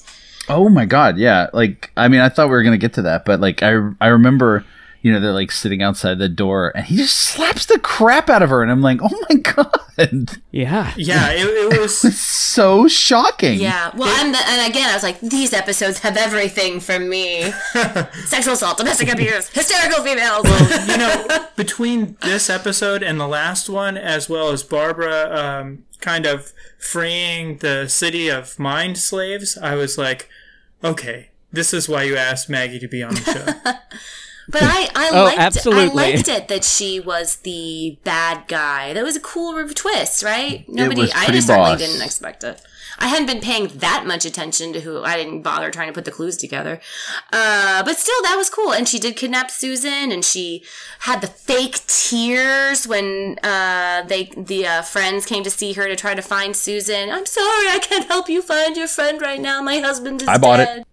I bought it. Yeah, I was 100% great. on board. Now, Shawnee, did we mention earlier, I think in the last episode, you alluded that this actress was also someone of note? I want to say her name is Fiona Walker, if I remember correctly. Yeah, she just did a lot of British TV, and that included a later episode of Doctor Who in the late 80s. So a good 20 years from now. I thought she was really good. Well, I mean, I think she's really good, especially because, like, I skeptical, modern, watched way too much Law and Order me, totally bought it when she was like, I'm sorry, I can't help you. And then, like, the only moment when I realized it was her was when the camera lingered a second too long. Yeah, and then her, like, she's just like, stop and then crying. she laughs, of course, right? But, like, up until that point, I totally bought it. And, like, that's awesome. Even being good for a them. modern viewer, we know we're watching a show from this time period. So our expectation is that her character would perform in a certain way within what was the norms. So I think it was very cool that even, like you were saying, even now, it was like a shocking twist to have a female character be like that. It was just very cool. I enjoyed it. Like, I was, like, all geared up to hate on it. Up until that point. It's kind of amazing how there are some bits of, this particular storyline here in this city that are just convoluted, bizarre, and nonsensical. And some bits that are just, really great like this. Because, it goes back to the idea that Terry Nation is good with concepts, not so much with execution. And who was it? Barbara who figured out she was lying? Because they leave. She successfully gets rid of them. Oh, yeah. And then in the hall, Barbara's like, wait a minute. Well, she really gets a time to shine. Tell her. Yeah, how did she know Susan was missed? So again, like another great moment for her to put those pieces together and be the detective. And once again, I would like to point out that, at least for me, Barbara was more observant than I would have been, right? Because, like, I see them leaving, and, like, of course, in my role as the audience, I'm thinking, oh my god, the irony, the things they know, the things I know that they don't, right? And then, Barbara, says, wait a minute, we didn't tell her we talked to Susan. And I'm like, oh man, like, Ian totally would have died if I'd have been a companion, because I would have been like, well, I guess loose ends are all tied really up. Did do it. That would be me. I guess he did kill that guy. Gym teachers, man. Oh, and we are actually into this last episode already when we... Yeah, we kind of, since this plot covers episode 5, and then the kidnapping portion goes into episode 6, the Keys of Marinus. Oh, I forgot about that. That's why when we were saying there were 4 episodes... Well, I was like, what are you talking about, Willis? Well, the segue was kind of awkward. I had that it arched over the episodes, because I think the one episode ends with the kidnapping plot, and the next one we wrap this one up. Right. But that's why it felt like it went on forever. It's because it was definitely an awkward transition. Like, the trial episode bled from one to the other, and then of course, like, the transition back to, like, Acid Island, it was just very abrupt. The whole end of this serial, though, feels very rushed to me. Sure. It was a good dun-dun moment, though, to have Susan be like, Barbara, they've kidnapped me. They said they're going to kill me, and then like, and then it's there. Really? Because, like, at that point, I was just like, oh, again? This is only my like second experience with her getting kidnapped. Well, but so. That's cool. Yeah. You would just kind of like, who took their eyes off Susan for long enough to Right? get... God, would someone just put a leash or a bell on that girl like a cat? Or a leash, for heaven's sake? Like those kids at the theme parks where the parents have to like I thought put you a were little... supposed to be the feminist. This girl wanders off and dies. Like, I'm all for feminism, but you better believe if I take my 4-year-old to Disney World that they will have a little clip-on leash that I will put on my backpack. Oh, it's kind of like the Venture Brothers, right? It's like, you know, when you have death-prone children, you keep a few clones around. I think that practicality needs to give way to feminism sometimes, right? I wrote in my notes with the kidnapping thing. It's like, okay, it ends with this. You hear Susan say that kidnapping thing. Then you hear a thud. And then I just wrote, ding. Right? If only. She did. If only. No, that would have been really sad, though, right? Because she is probably the most audience surrogate person we have, maybe? Well, I mean... I think... For the kid audience, at least? Well, yeah, clearly. I suppose, Yeah, her age in was some certainly ways. picked to be kind of a bridge between... Yeah, I mean, it's kind of hard to say if she could be considered an audience surrogate since she's also, you know, the weird, mysterious, you know, Inhuman. Yeah. Not quite as weird and mysterious as our older, mysterious, weird dude, but, you know, she's also still weird and mysterious and, you know, gets kidnapped all the time. Do they do anything in these classic episodes alluding to her being part Time Lord? Does she have, or is she just considered... Time Lord isn't even like a concept. Right. Yeah, they don't even talk about it. So we just know that we don't have anything really that distinguishes him from being like a super smart human with a time machine. Right. He's just like an right. alien. That happens to come from another planet. Yeah, I mean, they He's lived a mentioned long that they're time, from though. somewhere else, and that's about Okay. it. This is like beta tests Doctor Who. Wait, he talks about meeting the philosopher Pyrrho or something. Is it orient to believe that he time traveled or that he has just lived that long? No, he time traveled. Yeah, like at this Definitely point, is a space and time traveler because they intentionally stopped in the 60s. well, not only that, but they intentionally mention earlier in this episode that the teleportation rings can only do through space, but not time. Like, Right. you know, I mean, I think at this point it's kind of established that he can travel through space and time, and that certainly slots in well with the whole like this is part sci-fi, part educational, Yeah, the history you know, aspect. like Magic School Bus kind of thing. But they didn't know that the Doctor was gonna. His brain is super. He can see all through time and space. Like his two blah blah blah. So Susan, as Right, the none of that. part Time Lord, must have. So she's just like a girl.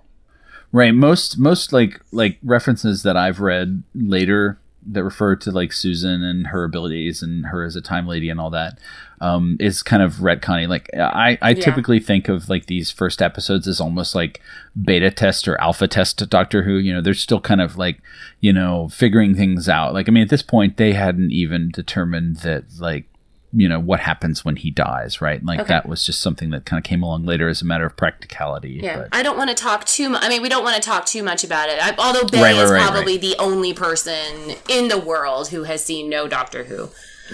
Well, one thing that bothers me, though, or that, like, speaking of the Doctor's identity and retconning things, I am aware that, like, whenever people refer to the Doctor as Doctor Who, they immediately get corrected by a Whovian pedant Actually, who says, no, it's the Doctor.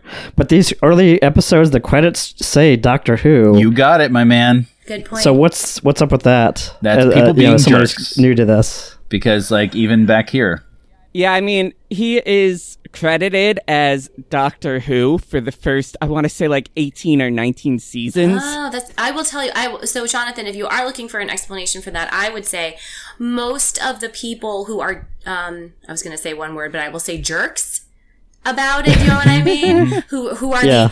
actually, it's just the Doctor. They probably haven't actually watched yep. the So now, classic old episodes. next time that happens to you, you get to say the following awesome line. Not only have I been on a podcast about Doctor Who, but for the first 19 seasons, he was referred to as the Doctor in the credits. So peace. You have the ultimate trump card now. Are we spoiling too much? How did that change? What's the deal with that? We don't have to get into that yet. You have another 5 years before you get there. But I just think it's a very interesting thing to point out. Because I think, again, if you live in the world, you probably know that they refer to him as just the Doctor now. So I think it's definitely interesting to point out. And I didn't know that he was credited as Doctor Who. I usually peace out before the credits, to be honest. I'm like, episode's over, bye. No, I want that sweet, sweet music. Yeah, Beza watched till the end of credits for Everything Guy, and I'm like, show's over. That's how you know what the names of the characters are. I could not remember any of the names, so that was the only way I remembered, like, oh, that's Terran, that's Altos. Yeah, that's actually one of the most helpful things in these episodes. Most of the time when I'm watching something, it's on Netflix or you have subs or something. Yeah. But without subtitles here, you don't even know what people's names are. That's fair. Yeah, no, I definitely had to rewind a couple of times. All right, so guys, let's wrap this up. So they solved the mystery. They free Ian. They've got the key. Well, actually, I thought it's hidden in the maze. The way that they find the key and where the real one is hidden, because they totally use the fake key switcheroo. And yeah, that was cool. That is it's the same way that they do with the early Phoenix Wright cases. The key is take that. Yeah, the key is inside the murder weapon. Ta-da. It's also like the Maltese Falcon, right? Yeah, it does. It does have. I mean, that's pretty classic. Which actually was before. This is one of the few references we can make where something happened before this Doctor Who episode we're talking about. And there was an episode of Matlock, not to bring him back, that involved a key that was sort of hidden in a device. You know, Jonathan, you can always talk about Matlock because I love that show. Well, we'll save that for the Matlock podcast. Oh my God. Coming soon. I liked his red-headed assistant chick. She was cool. We need an actual attorney on there. Yeah. And if you need someone for your Matlock podcast or has never seen Matlock, that's me. Oh, there we go. You guys can all be guests on my Jane Austen podcast because have any of you... I know Bae's read Pride and Prejudice. Any Janeites out there? Yeah, I've read some. All right, Jonathan. I'm not a Janeite, though. You were with me. I did think that it was funny that they have to get one parting shot for I guess the educational value in here, where the Doctor is explaining that they should read Pirro or something. Oh, Poirot? Right. Was he talking about Agatha Christie? No, I think No, he was talking about an ancient skeptic. Oh, Yeah. right. And he's like, my dear boy, I taught the man. And then they teleport away. Oh, just side note because I'm looking at Chani's notes right now. The Doctor kept referring to Ian as Chesterton. I'm like, who's Chesterton? That's Ian's last name. he's just really formal. Actually, he's using his real name now. Which Yeah, is a I was nice about to say, by change. this point, he's batting 1,000. Because usually he calls him things like Chatterton Right. or Chesterman. Or Chesterman. Now, is that the actor forgetting the name, or is that the Doctor just not caring about people's names? It's much like the number of licks it takes to get to the center of a Tootsie Roll Pop. The world may never know. Okay, fair. Well, there is one instance in this episode, in episode 5, in fact, where, as written, the line, the Doctor says something like, I can't improve, I can't prove. That wasn't a flub. That was actually what Terry Nation wrote into the script to, take advantage of Hartnell's tendency to forget lines. So now it's becoming part of the character. Oh, that's funny. Whoa. And that is a line that William Hartnell I nailed was going to say, he perfectly. remembered the line that's a purposeful flub. Yep. The Ouroboros That's is eating its beautiful. own tail. So that was a flub that was absolutely written into the That's cool script. that they just go with it. Okay, yeah, I like Terry Nation now. I just like his name. I still don't. Terry Nation. It definitely it sounds like it should come right after Dick Wolf, right? Like it's Terry of Nation. course he writes these Donk, donk. crazy sci-fi horror scripts for TV. Terry Nation. It's a Terry Nation story. Brought to you by Terry Nation. Audience, you just heard the moment my rating changed.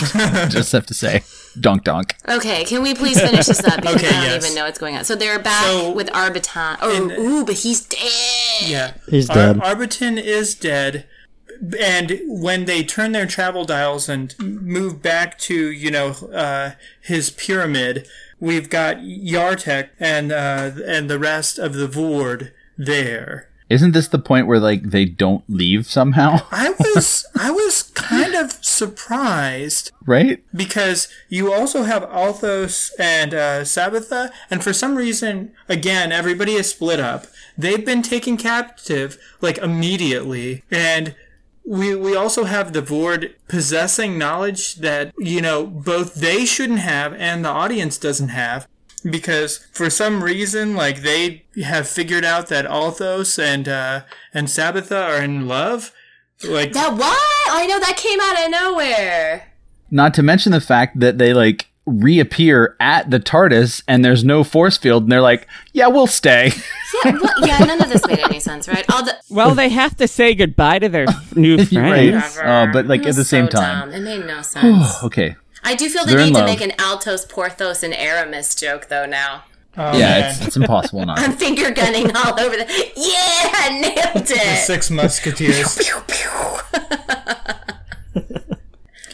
Who made the joke last episode that the Vord guy was, like, big bad wolfing as, like, the grandma with, like, the hood? Yeah, that was me. Sorry. This is, like, the big plan to trick Ian to, giving him all the Dragon Balls. Right. Arbitan, you seem different. Don't come any closer. I just have a head cold. It does seem kind of ridiculous that this would fool Ian. So it's kind of cool that they bring out that fake key that we've talked about for the last few episodes. What is it, like a double cross? Like, Ian's just like, I was just pretending to be stupid. I believed that he was going to give him the key. I was yelling at the TV, like, you are a moron. I believe that Ian is actually that stupid. Yeah, I do too.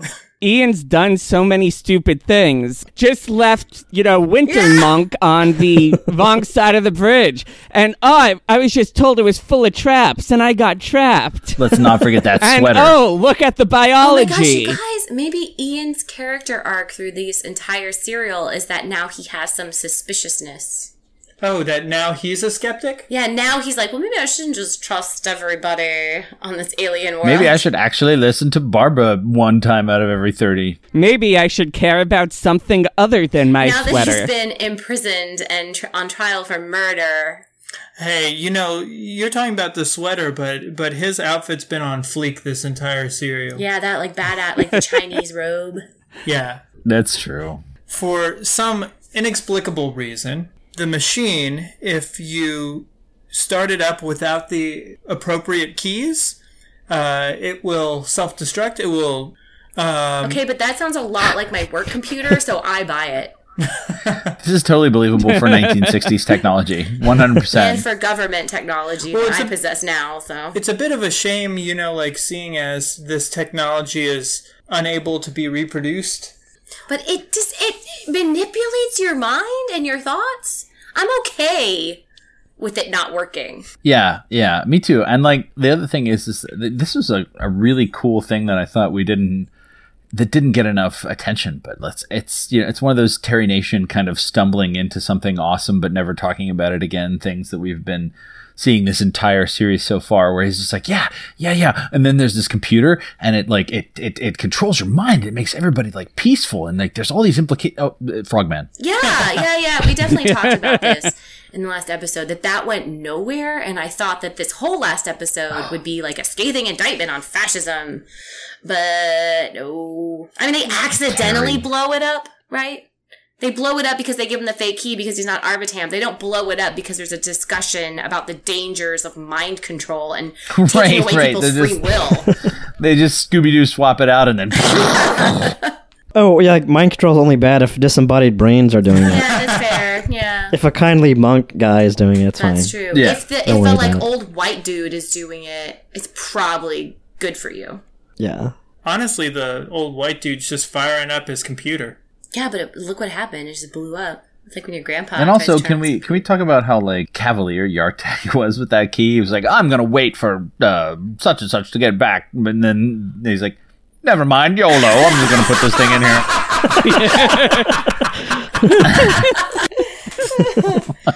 And then, predictably, right? This is what happens when you split the party.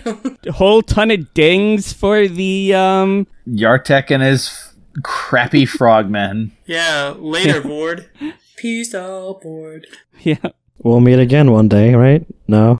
We get that, video game level where, suddenly we've got to escape the pyramid. And they're back outside. We have a kind of an awkward leaving scene. At this point, I was really just ready for the episode to wrap up. End. Yeah. Just leave. Yeah, truth. But here you finally get a message about, they finally address the mind control machine. And it's just like one line where the doctor's like, Sabitha, man wasn't made to be controlled by machines, yada, yada, yada. P.S. Sorry, your dad died, whatever. Yeah. We out. But they're not men, also? I'm just saying, they're aliens. What? Right. Only men can dispense justice, and then Barbara's like, I am no man. Yeah. I don't know, Doctor, because I kind of went to Justice Town on those brains, and it felt pretty good. I liked how sanguine Sabitha was, too. Like, the doctor was just, like, being like, yep, well, man's mind is not to be controlled, and, yeah, sorry about your dad dying. And she's like, yeah, it's kind of a bummer. He was old. It was his time. Oh, well, back to fascist town with my now boyfriend. They're, like, holding hands, and they're a thing. The Vord, I'm telling you, the Vord have, like, excellent relationship, Dar. They, like, nailed that right away. I didn't know if, like, their travel dials would still work now. Or are they trapped on a sea of acid? Yeah, exactly. I'm on Glass Island forever now. That is a good point. Later. Well, they had the subs. Sorry, I'm just really enjoying the image of the Vord being like catty high school. They seem a little close to you. Do you like him? Check yes or no. I think they kissed. They've been watching, this is actually just a rom-com. They've been, like, heavily involved in this rom-com here between Altus and Sabitha. They're really stupid names, by the way. So they're invested. So, Shawnee, under normal circumstances, this would be the part of the episode where you turn to us and say, what did you think? Yeah, so I guess we're up to reactions now. Let's start with our guests, actually, this time. Jonathan? I was actually impressed with the series. I thought it was pretty efficient and cool writing to just have this MacGuffin of the 5 keys, and then you can do a bunch of different stories. I liked the Scarlet Web, and I liked when they're doing the courtroom drama. I think that has a lot of the elements of the great movie Witness for the Prosecution mixed up in there, although they don't quite align properly. There was some potential there, but I think on the whole, the execution was like a little off. I didn't like the snow episode. I liked the adventure elements of the Screaming Jungle. It reminded me a lot of other cool stuff that I've seen. I was more forgiving of the bad sets and stuff than I thought I'd be. I knew a little bit about the reputation of these early episodes of having kind of bad sets, but I from talking to you guys, I've learned about the conditions under which these were made. So with what little they had, I was pretty impressed. So would you give it like a thumbs up, a meh, thumbs down overall? Maybe a thumb 3/4 of the way up. It's like some of the episodes, that don't quite hold up, but the concept's pretty good. All right. And yo, wife. Wait, what? That's weird. No, I actually almost completely agree. I think Jonathan's bang on. As someone who had a super low bar and super low expectations going in to my first classic Who episodes, and like I said, been afraid to watch them because it would take away from my love of the new Who. I enjoyed it. I thought it was fun. I remember talking to Bay while we were watching, saying, "This is pretty good." He goes, "Are you kidding? This is awful." But I didn't have any benchmark. I hadn't seen any other classic Who episodes like the ones you guys have watched yet, and I enjoyed it. Sometimes the pacing was poor. and dragged, but I thought it was at its best with the adventure elements and when the characters worked together to solve specific problems. So when you're actively trying to escape the escape rooms that the Terry Nation had set up, I thought that was when it was actually at its best, when the characters got to solve problems, dispense justice. That was the stuff I really liked. The parts where the plot defied my expectations, such as the female villain in the next to last episode, were also very interesting and exciting for me as a viewer. I would give thumbs up if it is not your first experience with Doctor Who. Does that make sense? Mm-hmm. Like if you were Bay, I wouldn't say, "Oh, you start with the Keys of Marinus." Yeah, definitely not. It'll really give you a taste for the series. But if someone hasn't seen the classic Who, for sure, watch it. It's fun. Well, thank you. You're so welcome. I'll go ahead and go next, even though Mags totally put me on blast. So I was less a fan of this particular serial. In talking with you guys, I found my appreciation for it. I still have to say, like, I really liked 2 of the 6 episodes, which for me is not enough. You know, the Velvet Web was really good. It's a standout for this particular serial. It felt a lot like the Daleks in some ways, which is unfortunate because, you know, I already kind of expected that from Terry Nation, so it felt like a redo and could have been its own serial. I would have liked more time with those brains.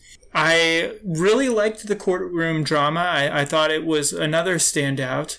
I was less interested in the, you know, more, I guess, adventurous episodes, you know, in jungles or in blizzards. I thought everything with, you know, the Pyramid on the Sea of Death, it just didn't really grab me as much as those other 2. So I want to give this one a meh. I will say, however, that I like this serial better than The Edge of Destruction, which is going to make Shawnee cry. So you can't be bothered to put your thumb up or down. You're just going to hold out your arm lacklusterly, like, ugh. Like a wet noodle. Like,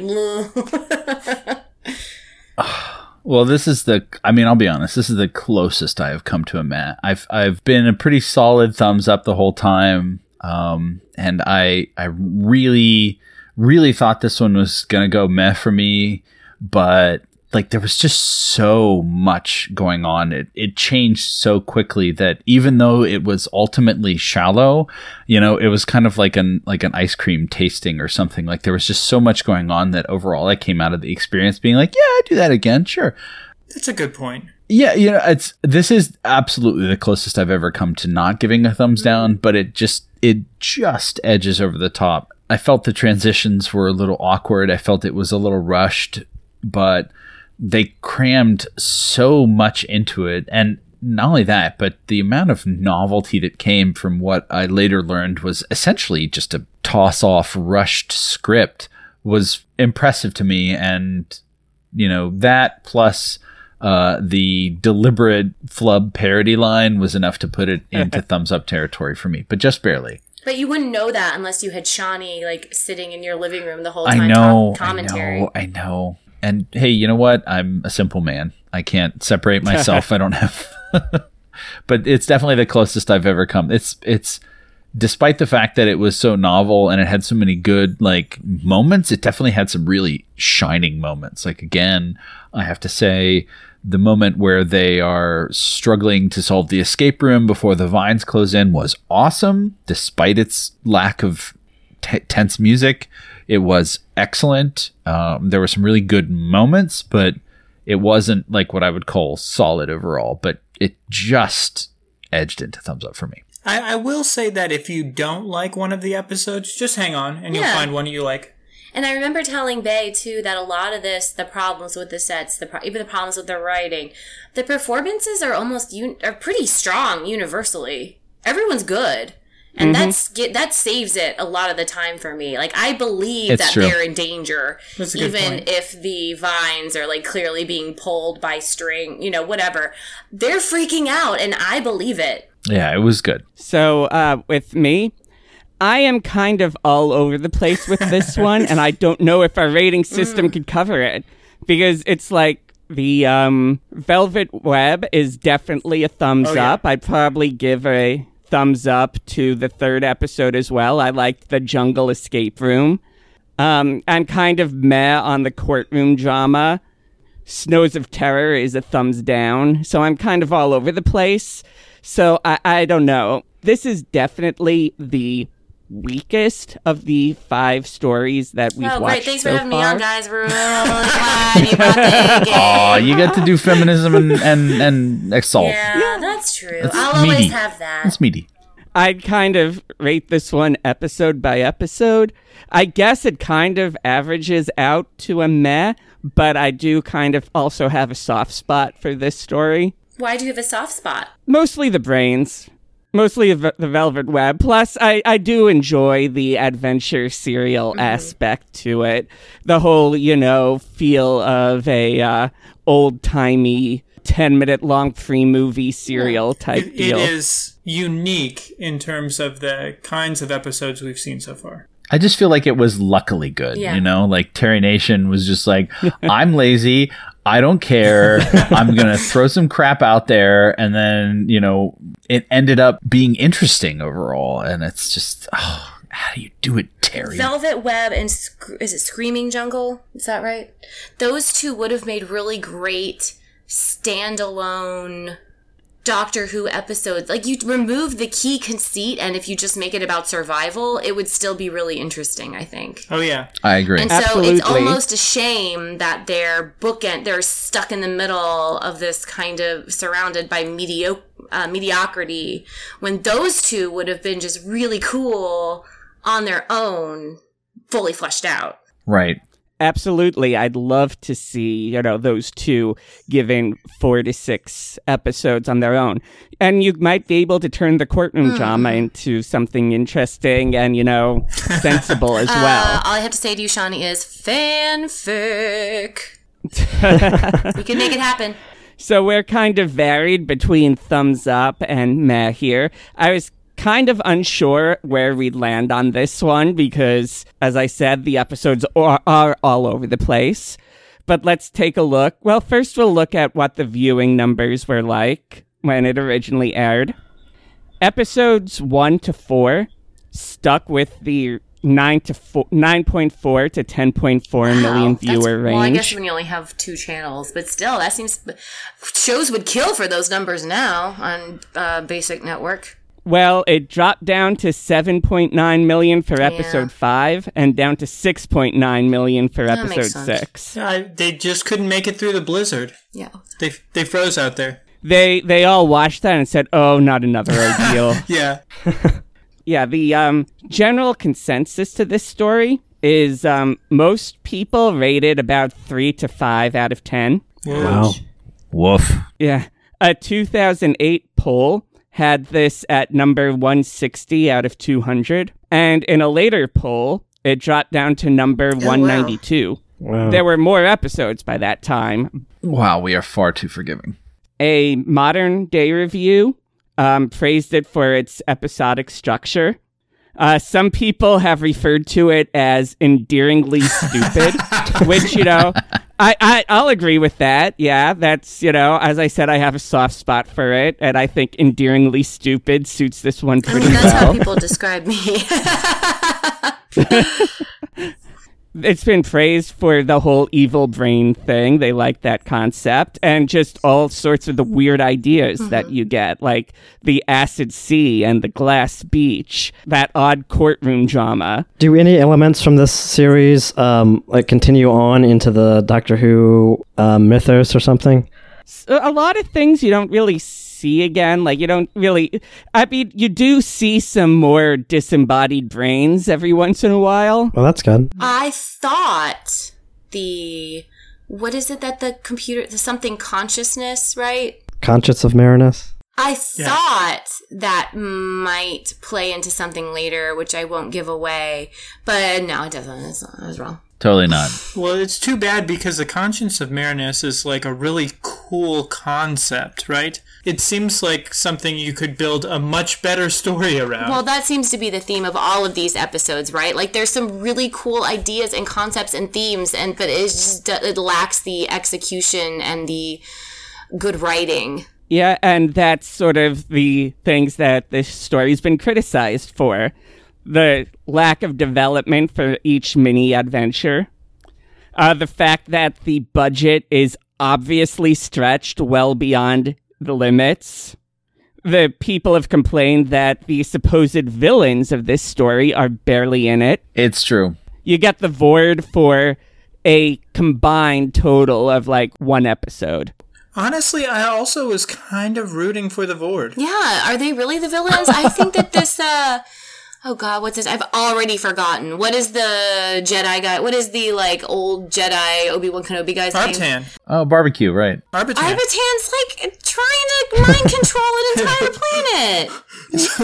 What do we have now? Barbecue? I just thought... he just seemed like, I don't know, I was getting serious, like, Alec Guinness vibes from him, this whole series, like, I just kept having these, like, so, like, when I was really young, I grew up on, like, kind of early Nickelodeon back when they were like, just fill airtime, and they just, like, put a bunch of weird animation on there, like Spartacus and the Sun Beneath the Sea and all this other, like, weird French animation, like La Maître de Temps and, like, all this other weird French stuff. Let's just, like, mash up everything into a show called Kablam. Right, or, like, but no, like, pre that, like, just, like, that. like, yeah, oh yeah, like Moebius stuff, and it's like I kept flashing back to that kind of stuff, like the Moebius, like Jodorowsky collaborations, where it's just like a fever dream of bizarre premises that just kind of like segue into each other, and you know, once again, it's my own context, but that just like I loved it, and that's what kept me from giving it a meh. It was just so high concept wackadoo back and forth somehow worked, even though it's garbage. Well, liquid television. Exactly. Other things that have been complained about with this one, a lot of people have just said that when the Vord are in the episode, they are just, the quote is, completely hopeless, say flinging themselves into death traps. Right. And slipping on their flippers. I mean, our first encounter with the Vord is he got a hole in his suit and died. And you also have, you know, the lack of the Doctor for 2 whole episodes. Yeah, that's a problem. The lack of stakes, really, if you think about it, where there's no real time limit to their adventure or anything like that. The Vord don't chase them throughout their journeys or anything. It's just like, found a key, off to the next place. Oh, that would have been interesting if there was a Vord with a time dial like them who kind of like was following them.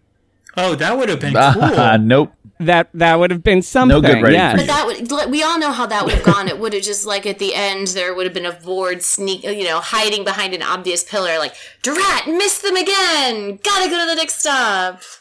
Or the Vord gets stabbed by one of those like ice giants or something. Yeah, the Vord falls off a chasm. There was one reviewer who compares this serial to a video game, which, you know, we've done a few times throughout. You know, there's different levels. The characters need to find some sort of MacGuffin before moving on. So, you know, I guess what we could say here is that the Keys of Marinus inspired video games. Crappy video games. I mean, that's a bit of a stretch, but yes.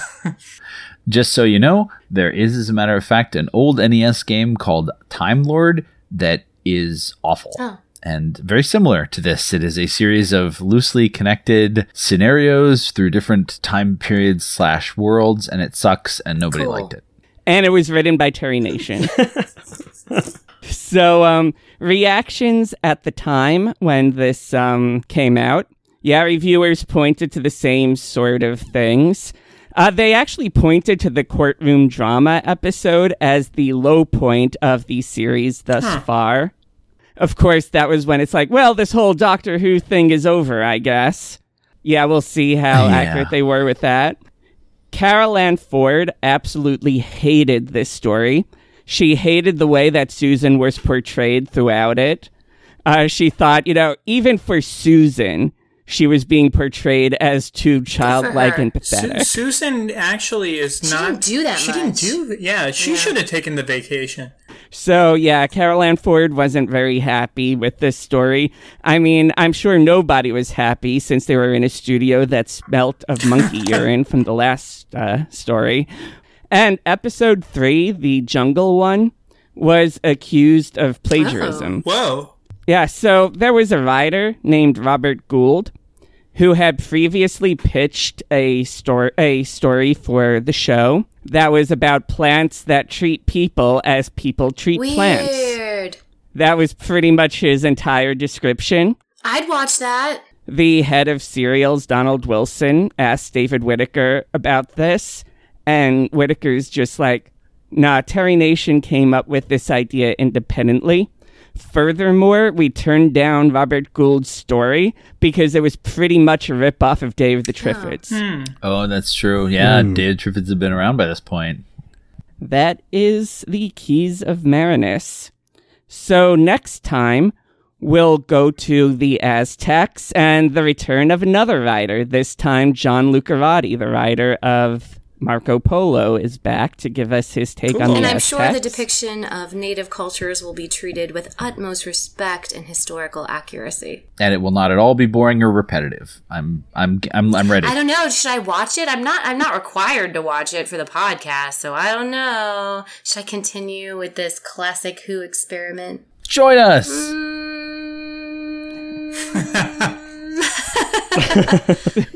I don't want to say like deal, because afterwards you might be like, oh gosh, why did I ask her on the air? I guess you could always edit it out. I'm not going to say anything about it, so I'm not going to, poison anybody's minds or make you, think that it's the greatest thing ever or what. I like to be surprised. Yeah, me too. Don't want to be spoiled. So I guess I would like to thank Maggie and Jonathan for joining us. Maggie, any last words for us? Just thank you for letting me join you. I had a really great time discussing the episodes. It was fine. It was cool to finally watch Classic Who. I guess I'll give a shout out to my own podcast. If you like Jane Austen, check out my podcast with one of my great friends, Kristen. It's called First Impressions Podcast. We talk about the novels, the adaptations, the movies, all of that. You can find us on any podcast listening platform or our Facebook page. And I'm just really happy to have joined you guys. I had a great time. This was really fun. I love Doctor Who. So seeing the first Doctor was really, really cool. All right. Thank you. Yeah, this was fun. Was a cool introduction to the early episodes. I look forward to hearing more about it and talking about some of the history episodes later. And also just be sure to synchronize your travel dials. Jonathan and I are actually going to start our own Classic Who podcast. So thanks for having us and giving us the idea.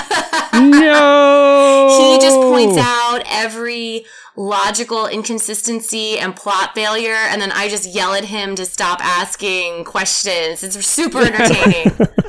I can't wait to point out historical inaccuracies too, so... Yeah, oh gosh. Did I mention I was a history double major? So it's going to be great. Nice. Bay, go ahead and say goodbye, and then Andy, and then I'll go. Goodbye, and then Andy, and then I'll go. Now do that again in a sensible way, please. Thanks, everybody, for joining us. And we will see you at the next stop. Yeah, thanks, everybody. And, try not to turn into cardboard and fall down a pit. Oh, wait, you guys, I'm just going to go ahead and set my travel down now. Okay, bye! Yeah, okay. She jumped ahead a few episodes. Yeah, I think that she skipped ahead to the Romans. So anyway, I'd like to say goodbye. Please follow us, rate us, subscribe. You could talk at us at our Twitter at dr_who's_that. You could email us at drwhosthat@gmail.com. There's also a Facebook group. And just remember DE302. Goodbye.